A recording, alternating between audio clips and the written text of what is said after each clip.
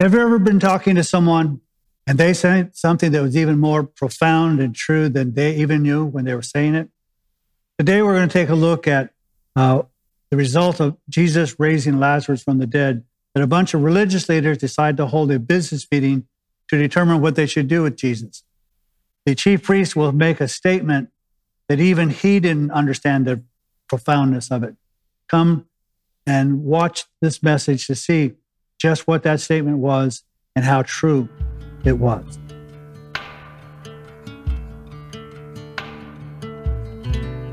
Please turn to the Gospel of John, chapter 11. We're going to start with verse 47.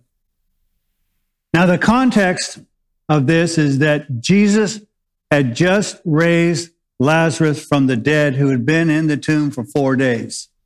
And there were those who, as a result of that sign, that miracle, came to faith in Jesus. But there were others who went back to Jerusalem to tattletale on him and say, this is what he did. And so the Jewish leaders decided to have a business meeting. And in that business meeting, you don't see a prayer meeting, you see a business meeting. And in that business meeting, they say, what are we going to do about this guy? Because we're having problems, and we're going to see how they conducted that business meeting. And so we see here in chapter 11, verse 46, it says this, or 47, I'm sorry.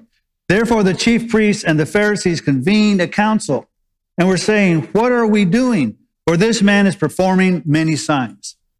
Now, again, they received word of what's happening and decided, like I said, to have a business meeting, to convene a council to determine what they ought to do. Now, it's interesting that they say, because this man is performing many signs. It's not, well, are these signs true? What does these signs tell us about him? It's just something we've got this man and everything we've done thus far, threatening him, threatening his disciples, trying to stone him, and all these things seem not to be working.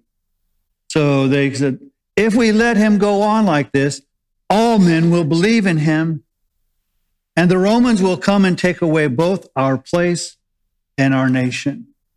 So you notice what they should have done is in this council convened a prayer meeting and say, is God with him? Is God among us? What's happening with these signs? Let's take a look at these signs, these miracles, and compare them to the scriptures and determine whether or not this man is who he said he is.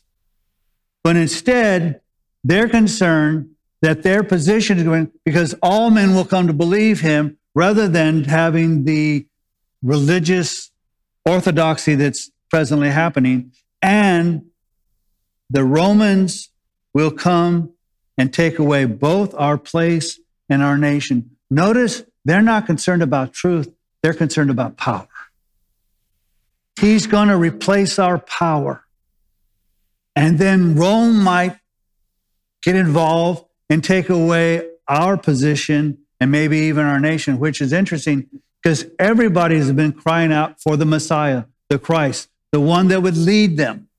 Which you would think, well, if this guy is the Christ, the one who's going to lead us, he will be able to defeat the Romans, and so we're good. But no, again, very few things change throughout history because we're all men and women subject to the same desires and those types of things. So again, instead of being concerned about what's happening, they're concerned about their position and their power and their nation. But one of them, Caiaphas, who was high priest that year, said to them, you know nothing at all. And so Caiaphas, because he is the high priest, is like the president of the council.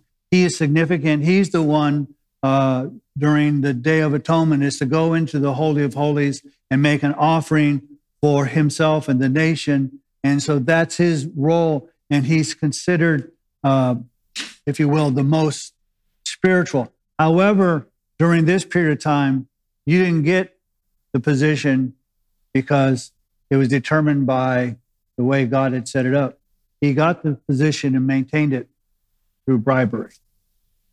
So it's not as if he's significantly holy or religious. And so he says, you don't know nothing at all.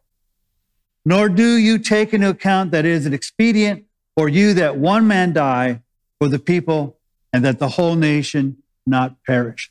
So he says, look, guys, you are so worried about the situation. The answer simply is this, is that you get rid of one man and your problems will go away. Get rid of that one man. And so he says, if we do that, the nation will not perish. Now, he did not say this on his own initiative, but being high priest that year, he prophesied that Jesus was going to die for the nation. And not for the nation only, but in order that he might also gather together into one, the children of God who are scattered abroad. So notice this, that Caiaphas, even though he's not as holy or religious as we might suppose because of his position, God uses anyway. He prophesies. It is amazing that God is so powerful, so sovereign, that he can even use a non-believer to accomplish his purpose. For those of you who might remember, Pharaoh was simply one of those people. God can use even unbelievers to declare his glory. And so he has Caiaphas prophesy, which is interesting because Caiaphas is simply saying the very same thing that Jesus has been saying all the way back, if you will, to his meeting with Nicodemus. Because the scripture that the whole world seems to know, John 3:16, for God so loved the world that he gave his only begotten son, that whoever believes in him should not perish, but have everlasting life. Just the verse before that says that he is to be placed up just like the fiery serpent was, that all who believed in him would not perish. And so Jesus, very, very, very early on in his ministry said, I came to give my life for you. So Caiaphas, although he doesn't believe in what Jesus said, and his view is that if we kill one man, we don't have to worry about our position of power or the Romans, but it's better if he die than we lose our position. And Jesus is saying, it is better that I die so that all of you might be saved. And not only the Jew, but all those who are scattered about. And as he preached about the flocks and his sheep and the other flocks and the other sheep, Jesus is saying, I am giving my life not only for the Jew, but for the entire world. And so he meant it by saying, well, we'll be okay in our nation if we kill Jesus. And God is saying, you will be okay because you will find salvation in one man.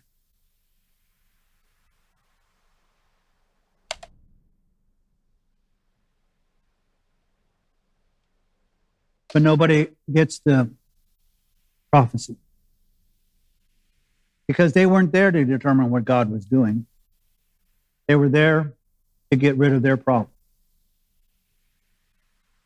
So from that day on, they planned together to kill him. Again, if he is the Son of God, and he was, and he is, then you should let him do his ministry so that he might. If he's not the Son of God, then it will eventually be borne witness to, and it will be taken care of. But they are, again, so concerned about the situation, they never take a look. I mean, let's take a look at what Jesus had done. For some people didn't know it, but he turned water into wine. Other people didn't know that he walked on water, that he stilled the sea and stopped the wind. Then others saw that he fed 4,000 men and 5,000 men, and besides the women and children. He healed the blind and the lame and the deaf. He healed people either in their presence or out of his presence. He raised a little girl from death, who was 12 years old, and the woman who was tagging along, who had been hemorrhaging for 12 years, thought to simply touch the hem of his garment, to be healed was healed. He just recently he rose Lazarus from the dead. Maybe you ought to take a look at those signs and again take a look at what the scriptures say about that. But they don't. They simply plan to kill him. Which brings up what Jesus had asked, if you will, when they picked up stones to stone him for blasphemy. He said, for which good work do you stone me? And now the problem is because he rose a man from the dead and everybody was talking about it, he had to be dealt with. Therefore, Jesus no longer continued to walk publicly among the Jews, but he went away from these to the country near the wilderness into a city called Ephraim, and there he stayed with his disciples.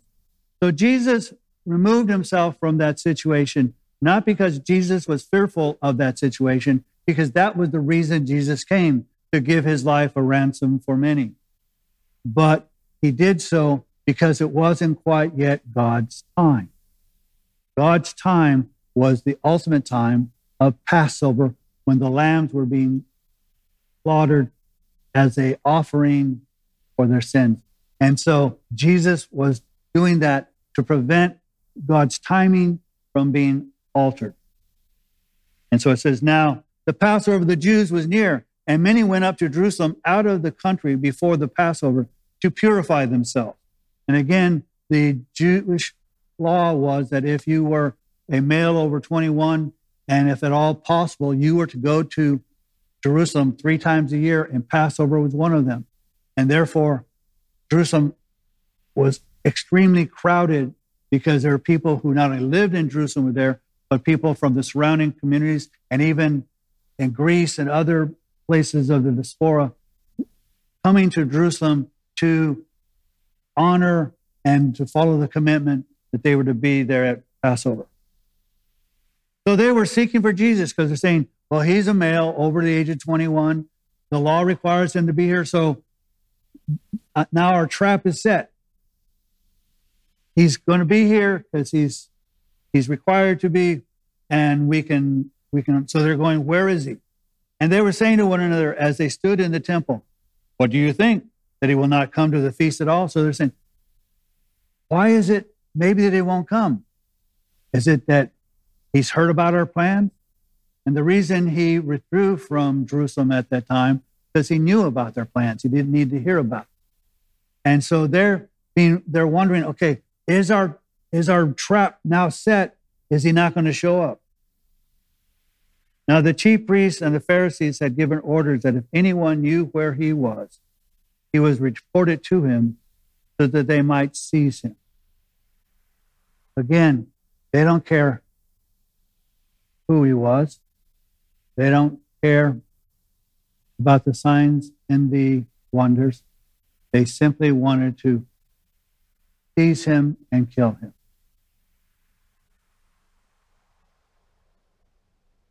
A man that even the world today says was a good teacher. A man who taught about love and all these other things. A person that people say, oh, we ought to follow his example. Well, his example was, I'm the Son of God, believe in me and you will have life.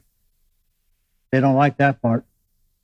But they want to say he was an innocent man, but he got caught up in the history of the world and got crushed by the Jewish authorities and by Rome. And the answer is no, it was God's plan. Sermon 1B.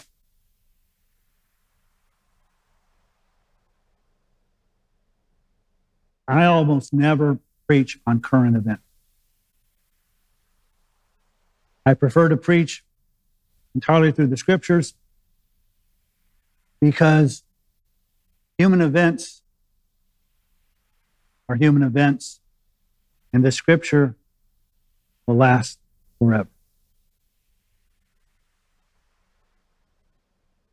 I don't like to talk about politics, and I'm not going to now. Because I believe that if you mix politics with the law, you get politics. If you mix politics with medicine, you get politics. If you get mixed politics with church or theology, you get politics. But what I'm about to say, it has nothing to do with Democrats or Republicans or some presidential candidate or some whatever. I'm not referring to that at all, so don't think I am.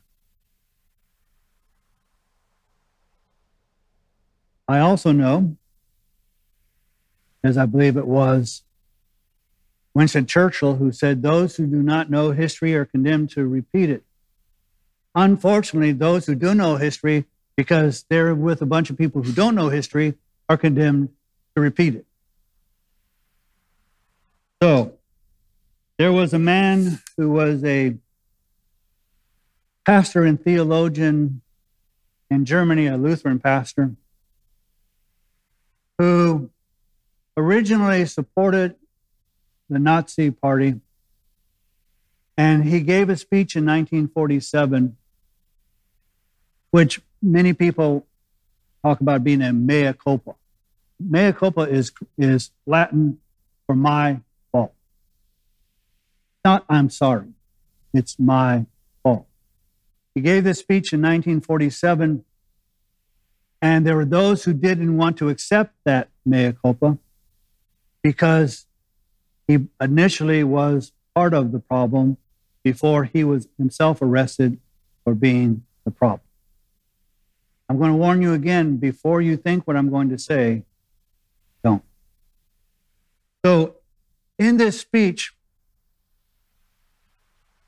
came out a prose, like a poem, that is displayed in many Holocaust museums and other places. And that poem said this: first they came for the communists, and then I did not speak out because I was not a communist. Then they came for the socialists, and I did not speak out because I was not a socialist.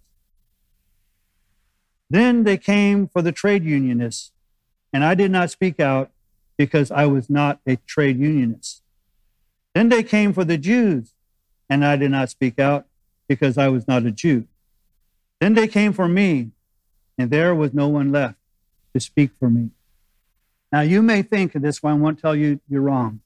You may be thinking, the purpose of my 1B speech is to say, because of current events, we are to speak out.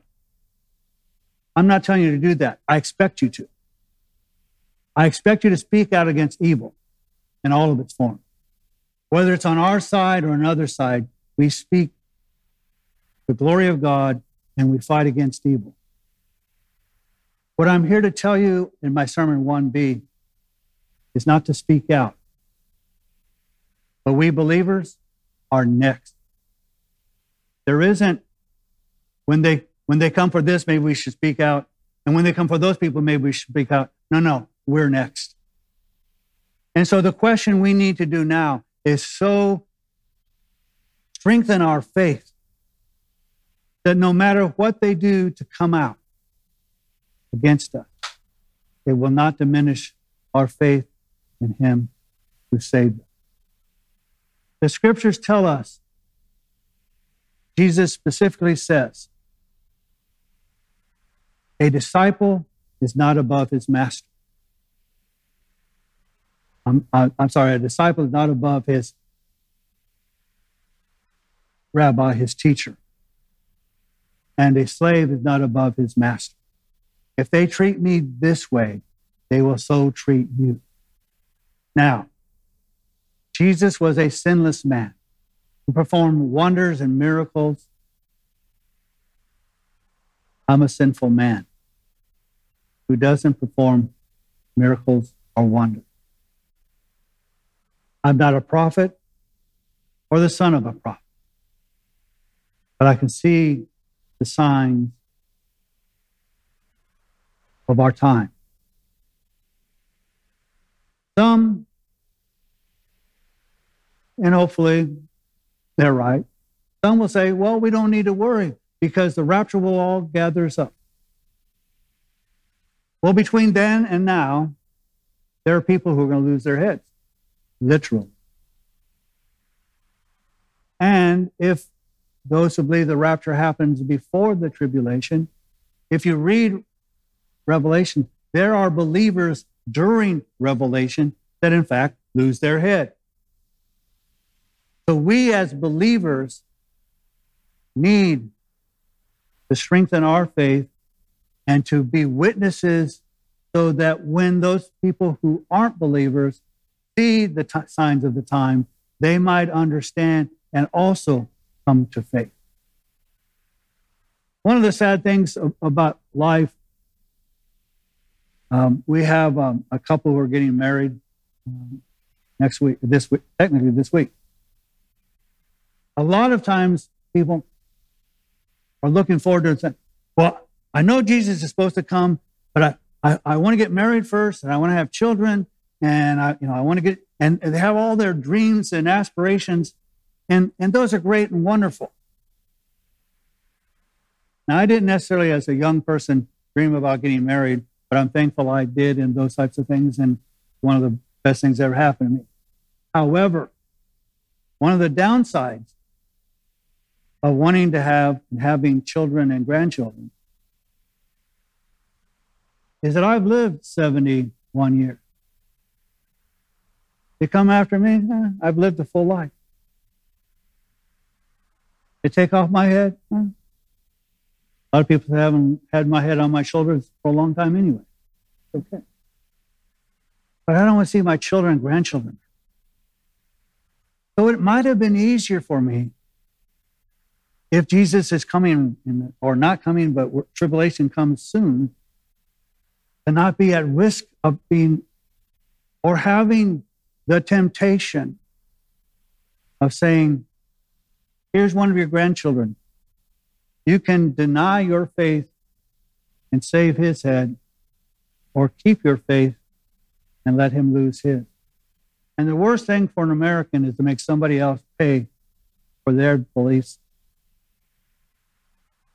And I hope and I pray, and two of my grandchildren are here, and one of my children, if that day happens during our life, and I am put in that position, I want you to know from the bottom of my heart, I love you more than my life. But I love him more. And so, speak out against evil. But I pray that we strengthen our faith, because there's going to come a time when we don't wait for the next group. We are it. And I see it in leaders. I see it in other religions. I see it in no religion.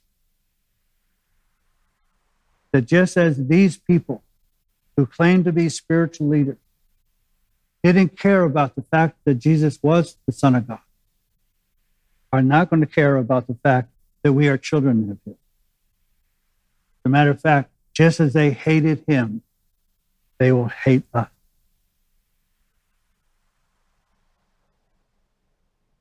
That's a glorious thing. The song that we sang, and 1,000,000 angels will fall down on the floor and worship because he's holy. There's going to come a time, not just the angels will be there, but all of us who are redeemed. We will sing a song about the redemption, and it will be glorious. And he will not leave us orphan. He will not leave us.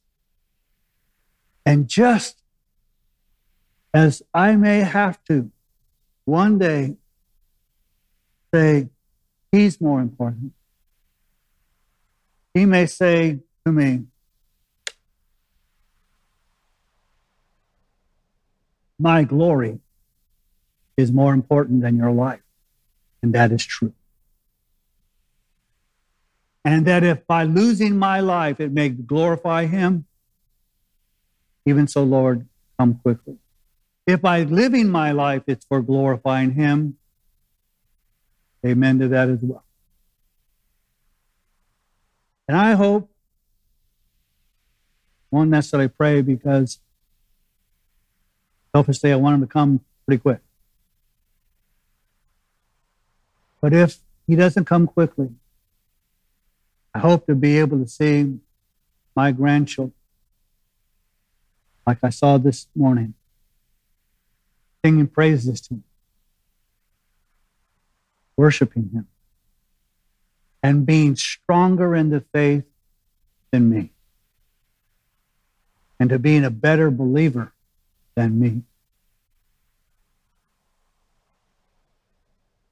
So, this was a heavy topic, and it's much more fun to say, hey, and you can go on TV later this morning, and there'll be a number of pastors who will talk about how rich you're going to be, and how your dreams are going to come true, and how wonderful this life is going to be. And I praise God and hope that happens for you. But that doesn't mean that God loves you any more than the person who is struggling and doesn't know where God is. Because he loves with an everlasting love. And just as I read at the beginning, and nothing can separate us from that love, even tribulation. And all God's people said.